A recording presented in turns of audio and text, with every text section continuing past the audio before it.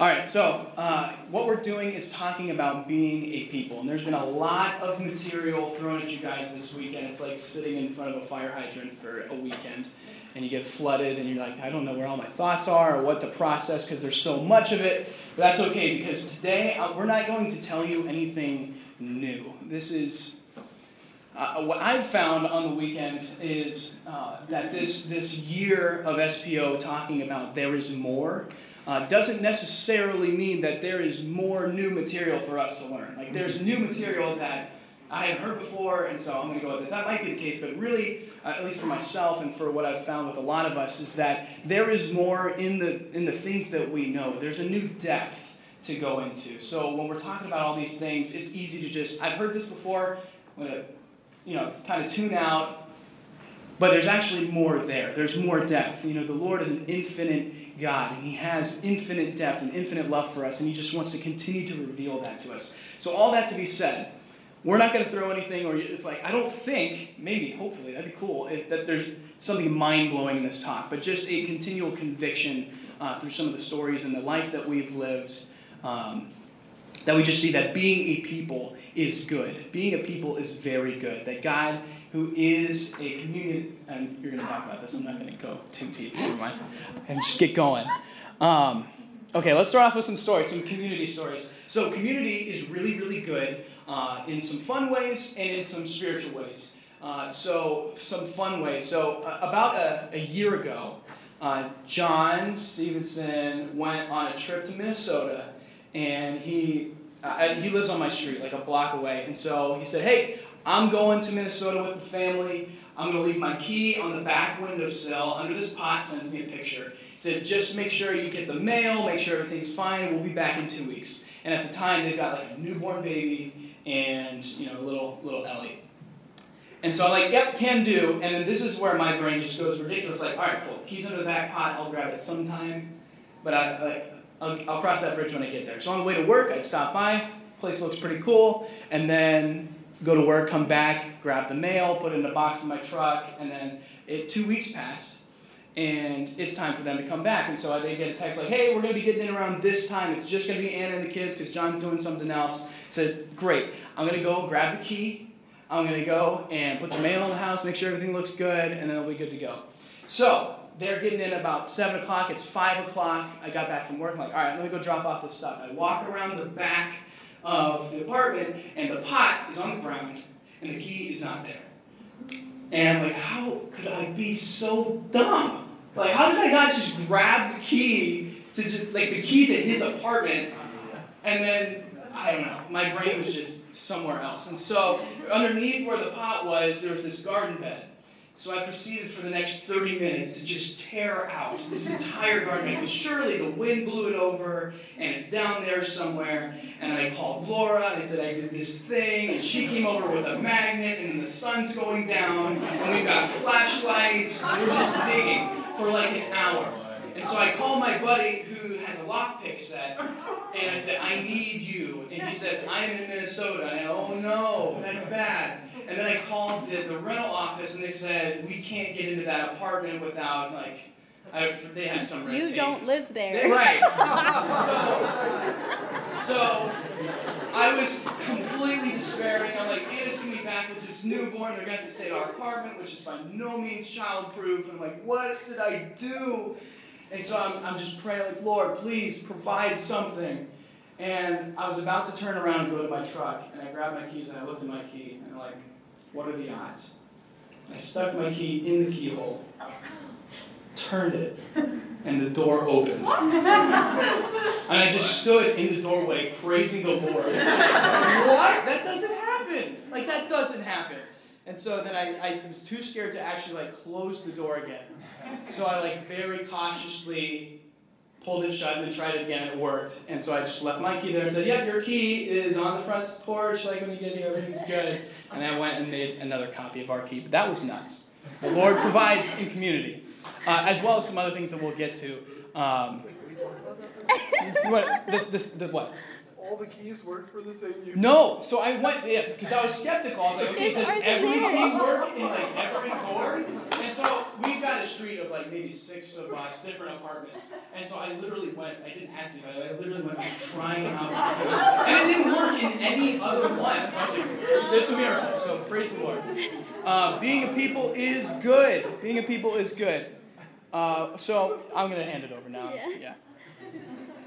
This is also the first talk that we've ever given together. So the dynamic is going to be really fun. Forgive us. Yeah. Have mercy. Speaking of having mercy, we're going to be following your outline, but like kind of loosely. There's a lot in there, especially like later on, a lot of good scripture, a lot of excerpts from JP2. So with this talk, but also I think just encouragement for everything we've received this weekend, like you're allowed to go back through your outlines after this weekend. I know sometimes it's like, oh, sweet, I'm home. Never see that booklet again, but like the Lord's working, and He like has more for us even beyond this weekend. So if we don't hit all the bullet points in your outline, that's fine.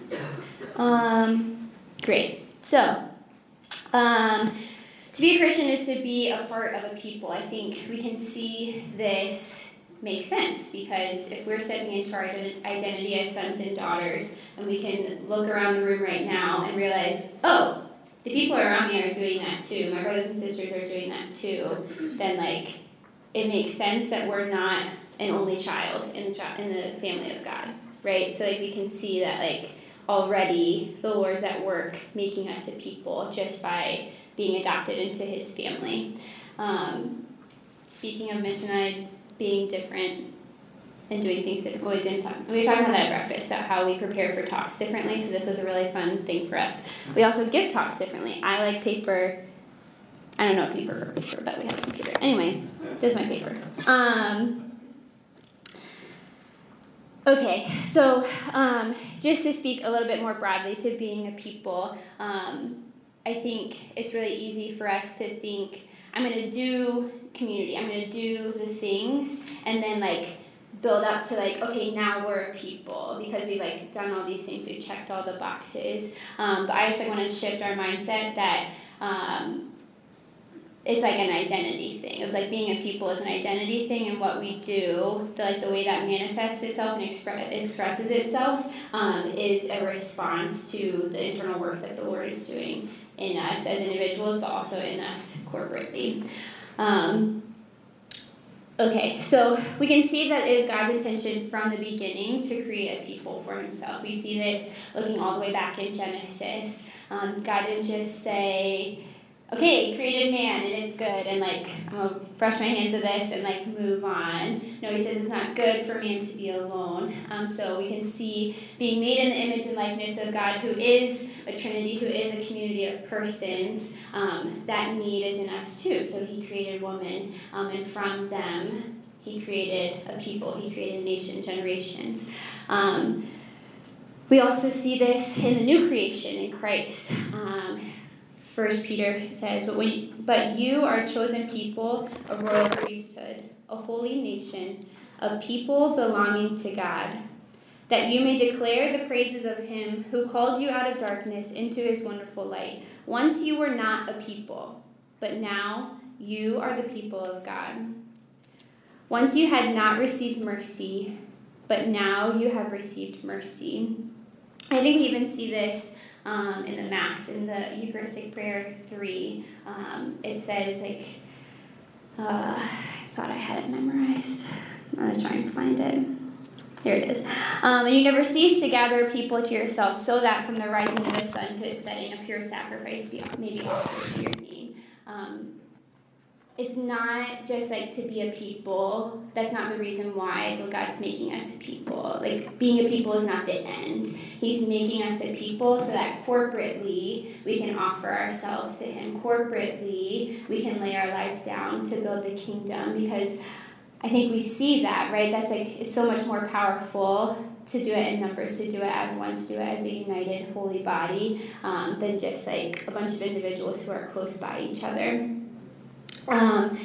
With that, Jesus needs to be at the center of this. He's not just like the founder of some club and we have his picture on the wall, and like when we come in we're like, hey man, thanks, and just like go about our meeting, right? Like, I don't know, I imagine like some club where it's like, oh yeah, that's just like the guy on the wall who like started this all. But it's essential that Jesus is at the foundation, at the root, at the center of all of our relationships. And it's in putting Jesus at the center of our relationship that gives us freedom to not be perfect. That gives us freedom and grace to extend forgiveness and mercy. Because once we were no people, and now the Lord's making us a people, and that's going to be a messy process. But there's grace and there's mercy and forgiveness when we have Jesus at the center of it. And there's like grace for reconciliation there. And so we can also see that it's God's plan to make us a people from the beginning of our stories. Like we didn't get here on our own. We didn't get here by our own might, by our own will. The Lord used people and is continuing to use people to draw us in. But I think there can be a tension between like wanting to live out the Christian life on our own and wanting to do it together, right? There's like a little bit like, I think I see that's good, but like, I can do this, just like there's like some tension there. And I want to like illustrate this progression through like the way children learn to play. I think it's like a really fascinating analogy. But so when you're a baby, you don't really play. Your arms and legs move and like, you're just kind of in the world. And then as you grow, as you develop, as you mature, you like start to be able to play with toys, and it's just kind of on your own, and it's there. And then slowly you recognize like, oh, there's a baby over there, like there's a kid over there, and they're playing too, but like you don't think anything past that because your brain's not there yet. That's okay. And then soon it goes into what's called parallel play, where I'm playing with my blocks right here, you're playing with your blocks right here, and we are totally content just doing our own thing, but we're next to someone. And like, there's some like comfort in that. And I think this is kind of where we can enter in as Christian community, because it looks like we're doing it together. It looks like we're playing with blocks together, but actually I'm just next to you. And the Lord actually has more there. So like the next step after parallel play is associate play, where it's like now, oh, I see that there's a kid next to me, and they're playing with their blocks, and I'm playing with my blocks. And like, okay. So like maybe that's where we're at right now. Is like, I'm in household, I see my brother, I see my sister trying to live the Christian life, and I'm doing that too. Okay, cool. We're like doing it together. Are you? You're like still doing it close, you acknowledge the other person, but that's like still not quite together. So the next step after that is cooperative play, and that's where kids actually start to play and interact with each other. And it's not just, we're playing with the same blocks, but I could care less about who the person is. We're playing with the same blocks, and I'm like doing things together with you. So we're building towers together. We're like out on the playground, playing tag together. We're playing like Star Wars and running around and using the Force, because Mrs. Wilson says we can't actually hit each other, but we can like use the Force to not touch each other, but still inflict our will upon the other. I used to be a cricket teacher and had a lot of conversation with the little boys of like, okay, what do you want to play? Star Wars. Okay, well, we can't touch each other, we can't hit each other, like how can we do this and let you be boys and play? Let's keep going. Yep. Anyway, parallel play. So in the Christian life, that actually like doing it together, the cooperation, the teamwork, is actually a sign of Christian maturity. I think it's really easy to see like, oh, I'm doing this on my own, like this is the way I'm mature, this is the way it's like marked by independence, but actually sign of Christian maturity is doing it together, is being a people, is living life in community and doing this work together.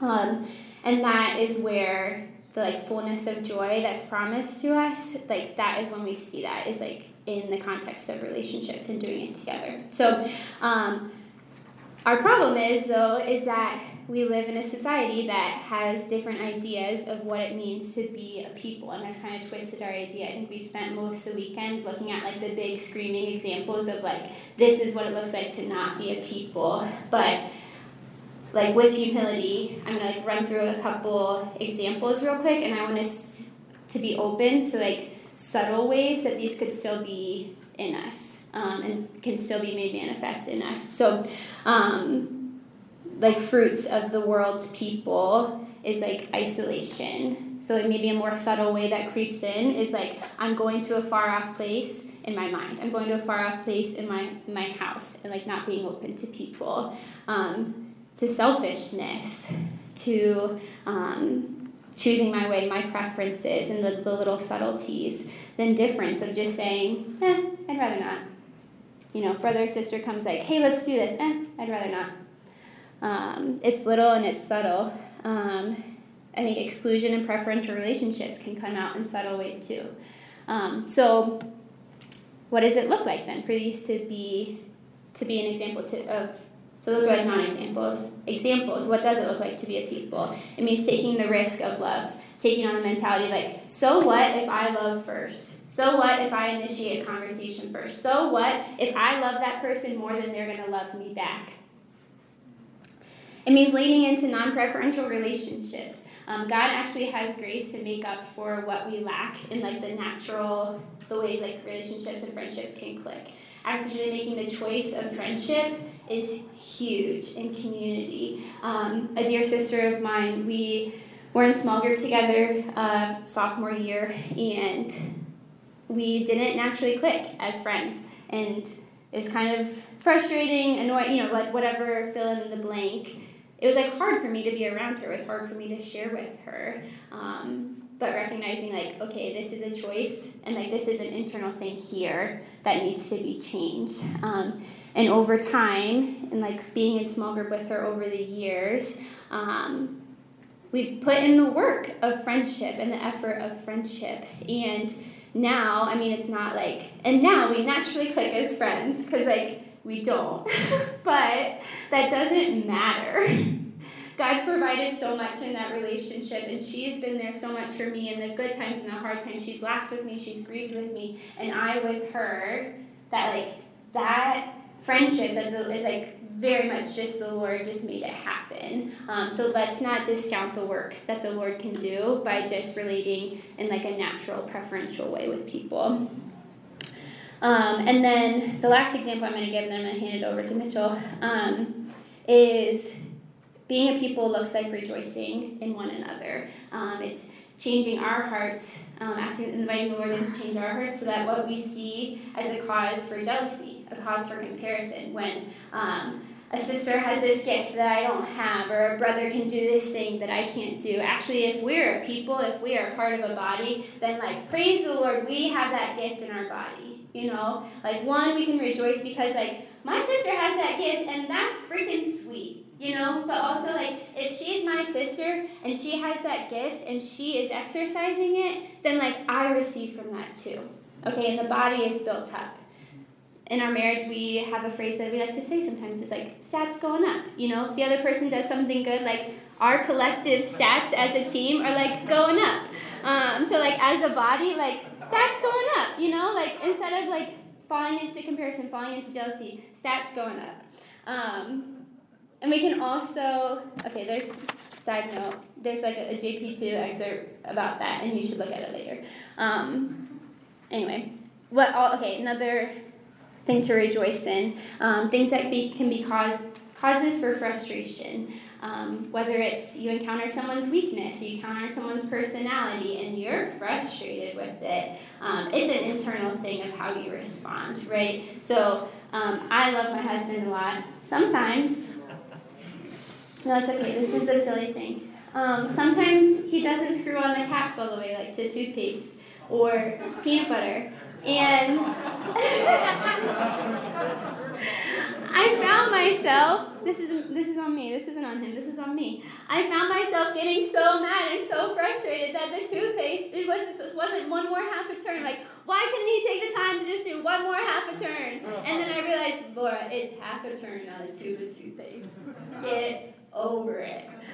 And so instead of letting that be cause for frustration, I can actually see it as like, oh, Mitchell was here. I love him. This is just a sign of someone I love being part of my life. I can get past myself, see the other person, and love them in that. Right? There's like time for conversation when it needs to happen, when like friction is there. But like, if it's half a tube of toothpaste, like half a turn, like, let's rejoice in that instead. Amen? Amen. All right, I'm going to pick up where she left off on how good it is when the body comes together. Laura and I, if we do sit down and watch Netflix, like we have a show and it's NCIS. Like for some reason we love NCIS. And when like it can sometimes be like kind of a graphic show.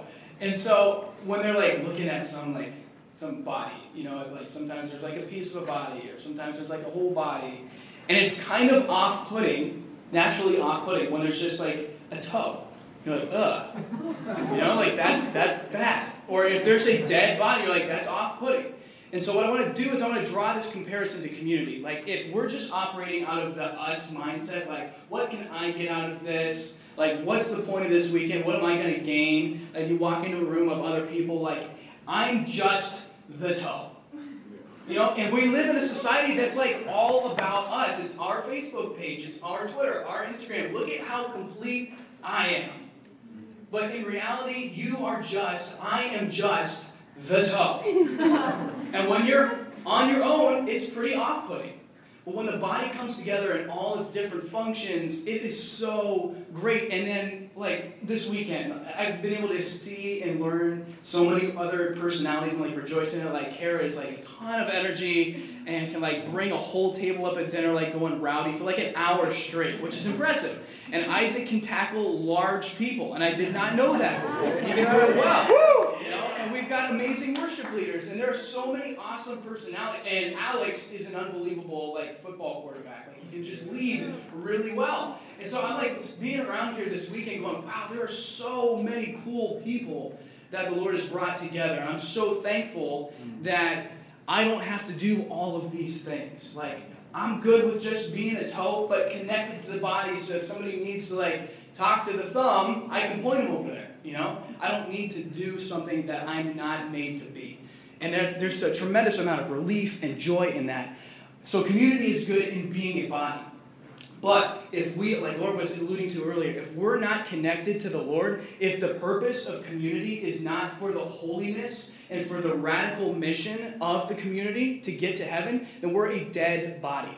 If we're just here for each other, we're just as off-putting as just a toe. Because it seems exclusive, it seems like we're just content being where we're at.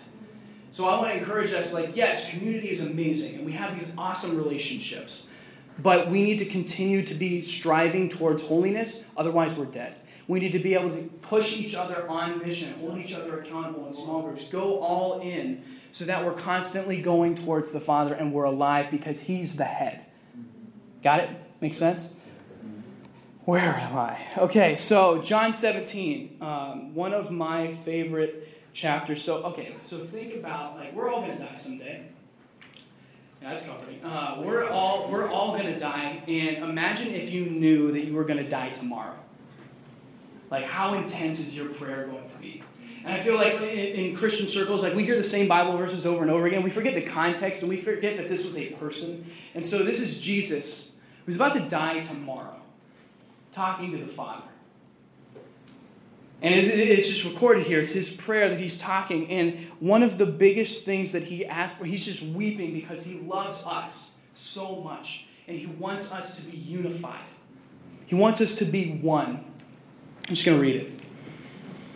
I pray not only for them, but also for those who will believe in me through their word, so that they may all be one, as you, Father, are in me and I in you. That they may be one in us, that the world may believe that you sent me. This is Jesus' prayer to his dad the night before he dies. So it's easy to just read these words, but man, he's crying. He is on his last bit of humanity. And his dying wish is for us to be one. So that the world may know that he was here, and that he's alive. Like, that's crazy stuff. And what's even crazier if we stop and think about this is that he says, I pray that they may be one, Father, as you are in me and I in you. They are the Trinity. They are definitely one. And they want us, he wants us to be one with each other as he is with the Father. That is oneness. That's oneness of mind. That's oneness of heart. And we can see that. Like when we come to worship today, like when we were worshiping last night, when the Holy Spirit was moving through the room, we can see the goodness of that. We can see that. That's what he wants. We got to continue to push into that. There's so many pictures of this. Living stones joined in Christ. It's nice being the worship leader. I can pick the songs right before the talk. We are living stones now joined in Christ. We're all parts of the body.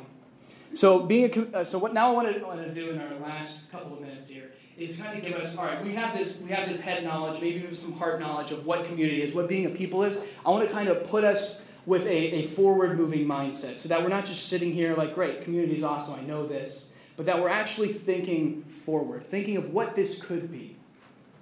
So when I was in college, my number one fear was that this faith was going to be the sport I did in college. Like in high school, I wrestled all 4 years, and it was awesome. I loved it. I ate, slept, only thought about wrestling, the next wrestling match, being with the guys, having that people. And my fear was, when I left high school, wrestling was done. And I'm in college, new group of people, new environment. I was a new person. Thankfully, the Lord came in, and I was a better person. But what I don't want, what I hope you guys don't want, is for this faith, for this weekend, to be the sport you guys did in college. That when you graduate and life gives you a totally new environment, that this is different. You know? Because it's not. This is an eternal thing. All of these truths that we're learning here are not just something you learn and move on to the next thing, but that you carry with the rest of your life. Jesus is Lord. We carry that into every part of our life. So I've got a couple stories. I'll do the stories. I got a couple stories of what being a people looks like for Laura and I. So Laura and I, when we were in SPO, our senior year, we started hanging around this community, the Cornerstone community.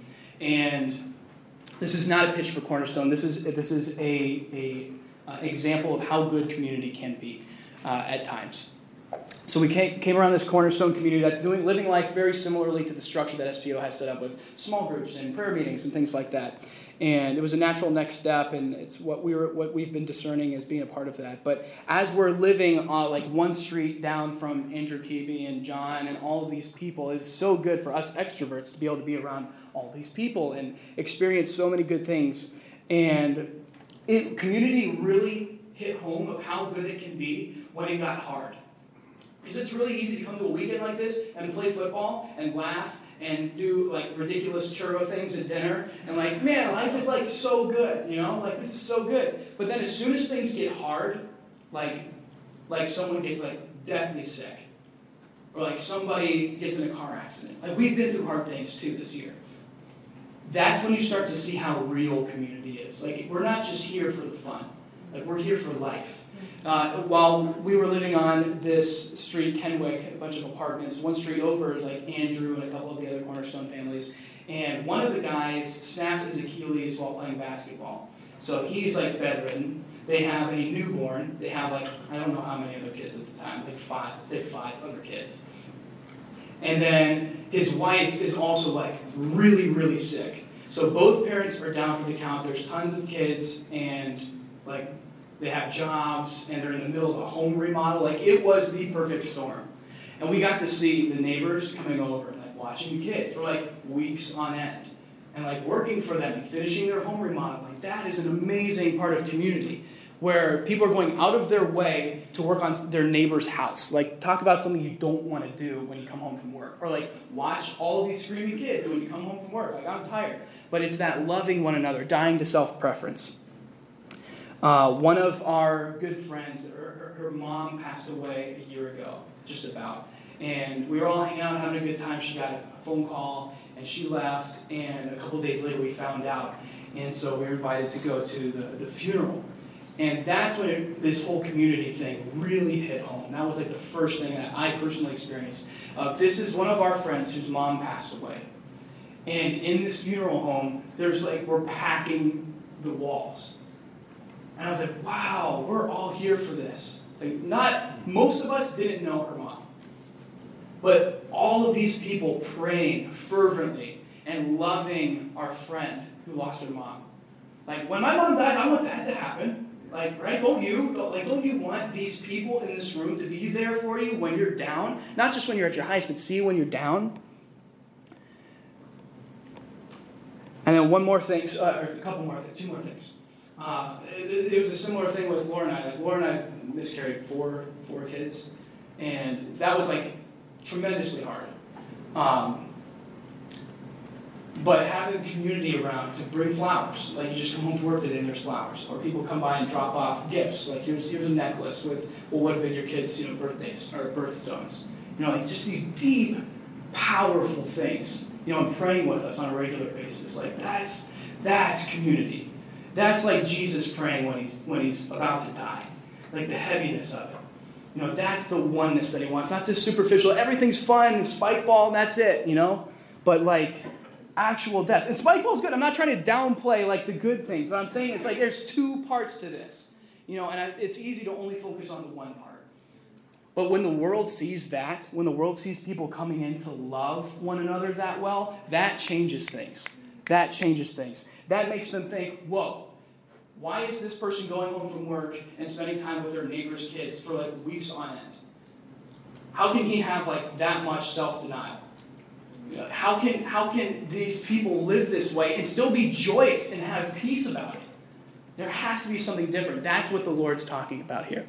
So this whole communal aspect it's an internal thing that has external manifestations. So if there's anything I want to have us do is think about, like leaving this, think about what kind of community do we want this to be. This is the community that the Lord has you in right now. So be present. Let's make this community as rock solid and intentional as possible.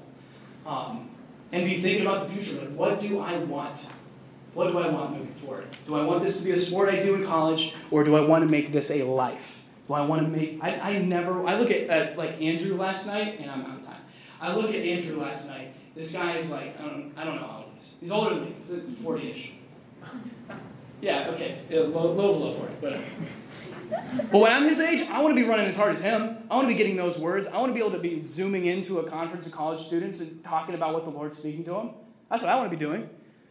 I want to be doing... The Lord has more things for us than our wildest dreams. He wants more for us. He loves us. He talked about us and thought about us the night before he died and wanted us to be one. He's got great, great things. There's a higher call. This is a good life. This is a really, really good life. Let's take care of it and do it well. How good? You closing thoughts or? Just one thought. Is that like this is good. It is good to be a people. It is good to look inward and see, like, Lord, where do I need to change? To look outward and see, where do my brothers and sisters need loved? But, like, it's got to go beyond us, too, right? Like, just, like, remember, like, being a people is not the end. The Lord brings us and makes us a people so that we can lay our lives down corporately, so that we can be out on campus, in the workplace, in our parishes. Like, it's always like for the other in our community, but like for the other who's like not there yet too. So, yeah. Amen.